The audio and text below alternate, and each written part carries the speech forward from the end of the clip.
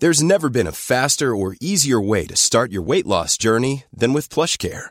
PlushCare accepts most insurance plans and gives you online access to board-certified physicians who can prescribe FDA-approved weight loss medications like Wegovy and Zepbound for those who qualify. Take charge of your health and speak with a board-certified physician about a weight loss plan that's right for you. Get started today at plushcare.com/weight-loss. That's plushcare.com/weight-loss. plushcare.com/weight-loss.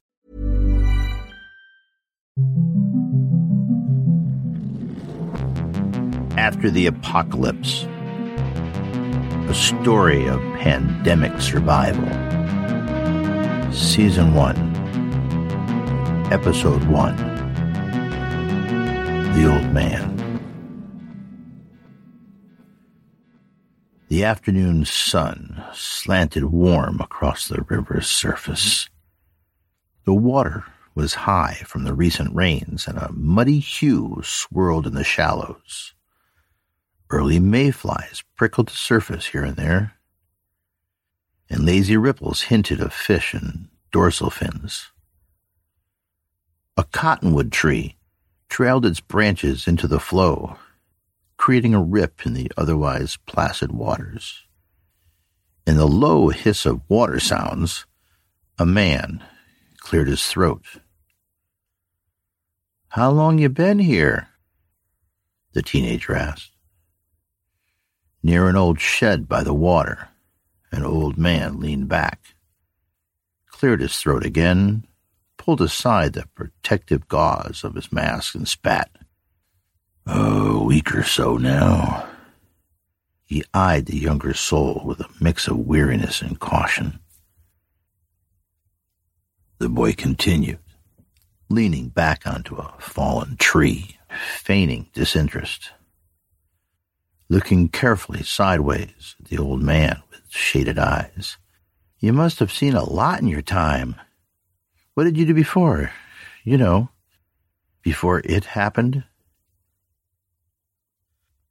For the boy knew that the older ones liked to talk about the before times. Maybe he could get this surly old one off his guard. "Yeah, I did. I was there." The old man relaxed a bit and readjusted the weight of his wiry frame like a gymnast limbering up. "I was up north when it began. I worked my way down here where it's warmer. When the first wave hit, it got pretty weird," he continued. "Once the system got pushed beyond its limits, things got bad fast." He eyed the boy and gestured with a shrug to a partially collapsed, burnt-out building tipping into the river a few kilometers downstream. "A lot of people died," he finished as if to say, "That's all I have to say." But the boy wouldn't let it rest and pulled the thread. "I heard up north there was the dying, and those that was left in the cities took to killing each other." The old man shrugged. "Once the supply chain broke down, it was a zero-sum game. Take a place like New York City. You had 20 to 30,000 people per square mile, and no way to keep them fed. Starving, dying people don't act reasonably." He looked out over the water. It sorted itself out. The boy looked over the man's shoulder, eyeing the shed, and then back at the man himself. "What did you do back before, mister?" A sharp look. "It doesn't matter, boy. I was fast and smart enough to make it out into the country and stay alive. I covered 100 hard miles that first day and got out of the trouble. Those that couldn't run stayed and died. We ran and lived." His eyes clouded over with the faces of ghost. The boy adjusted his dirty mask and casually moved his hand towards the hilt of his machete, as if brushing off a bit of dirt. "You got anything to trade, mister?" The old man noted the boy's movements and squared himself. "I have some dried fish and squirrel, plus some sweet marsh plant that makes a pretty good stew. I'll feed you, kid. I have what I need here, but I'm not looking for company." "I won't say no to a meal, mister. You've got a pretty good setup here." "I survive." "Thanks, mister. Let me cut some wood for a fire," the boy said, smiling, unsheathing his big blade and shouldering his way casually forward. The old man rolled quickly over the log he was seated on. Landing on his feet, he took off running along the sandy shingle of the river. "Come back here, you son of a bitch!" yelled the teenager, taking off in pursuit. But the old man already had a 25-foot lead and was racing ahead. The old man settled into a hard pace, his homemade sandals biting firmly into the soft mud. The boy was close on his heels, swearing and slipping. A well-traveled trail opening on to the left, and the old man had disappeared into the forest and up a steep, loose, rocky climb. The kid was pretty good and was staying close. Others might have given up at the sight of the big climb. The man breathed deeply, filling his lungs, willing his heart to push blood down to soothe the burning in his thighs. 3 more stilted strides pushed him over the crest, and he shook out his arms, unfolding his lanky frame for the long descent along the ridge. He could hear the kid about 25 meters back now, struggling up the loose slope. He relaxed his form and balanced his body against the downhill with long, quick strides. Through a cedar thicket and back onto the river's bank, he pushed hard now for the shed. He rounded a corner and reached for where he knew it would be. The kid was breathing hard, and he came into view.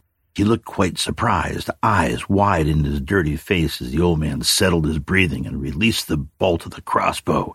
It struck the boy cleanly in the chest.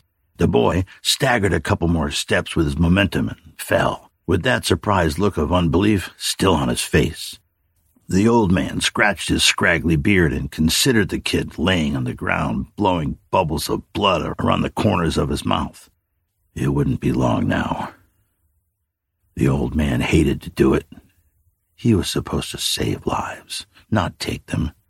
But in this new world, after the apocalypse, the rules were different. It was every man for himself. Even so, something old and familiar felt sick inside of him. It was obvious to him that the kid was sent ahead to infiltrate his camp and catch him off guard. He saw it coming. It was his gift and his curse to be able to read people and see around the corners to what was probably going to happen next. He wasn't always right, but he was right often enough, and he had learned to trust his instincts. The kid had stopped breathing, had gone to meet his ancestors. He had been added to the great pile of bones that was humanity's legacy. What did the old man care? Why should he mourn one more death on top of the millions that had recently been rubbed out of existence? But still, it bothered him. Sure, it was him or the kid, but what was so special about him? One old man surviving in the apocalypse. What did it even matter? One more day? One more week? In the great chaotic calculus of the universe, maybe that kid deserved life more than the old man. Maybe he just snuffed out a future leader, the great savior who would rebuild this wreck of a world. The old man shook himself out of his thoughts. It was done. He wandered back into the shed he'd been squatting in and saw the old medals hanging on the wall, some sort of race medals achieved by the previous resident. The old man had a box full of similar medals somewhere in a forgotten lifetime. The old man considered it for a moment.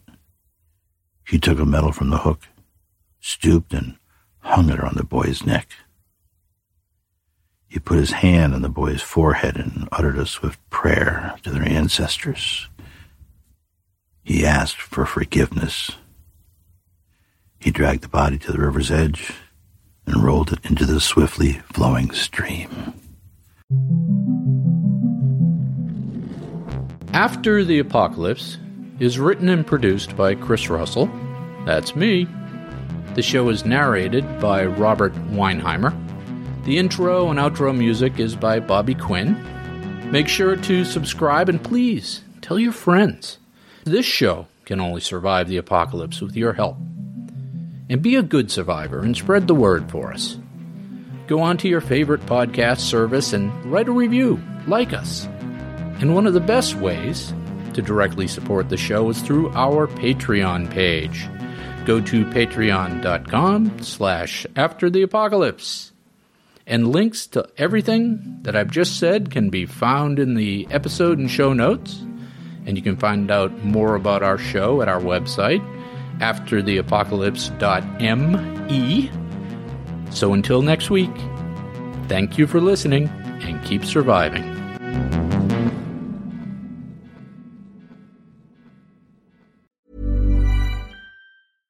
Imagine the softest sheets you've ever felt. Now imagine them getting even softer over time. That's what you'll feel with Boll & Branch's organic cotton sheets. In a recent customer survey, 96% replied that Boll & Branch sheets get softer with every wash. Start getting your best night's sleep in these sheets that get softer and softer for years to come. Try their sheets with a 30-night guarantee. Plus, get 15% off your first order at bollandbranch.com. Code BUTTERY. Exclusions apply. See site for details.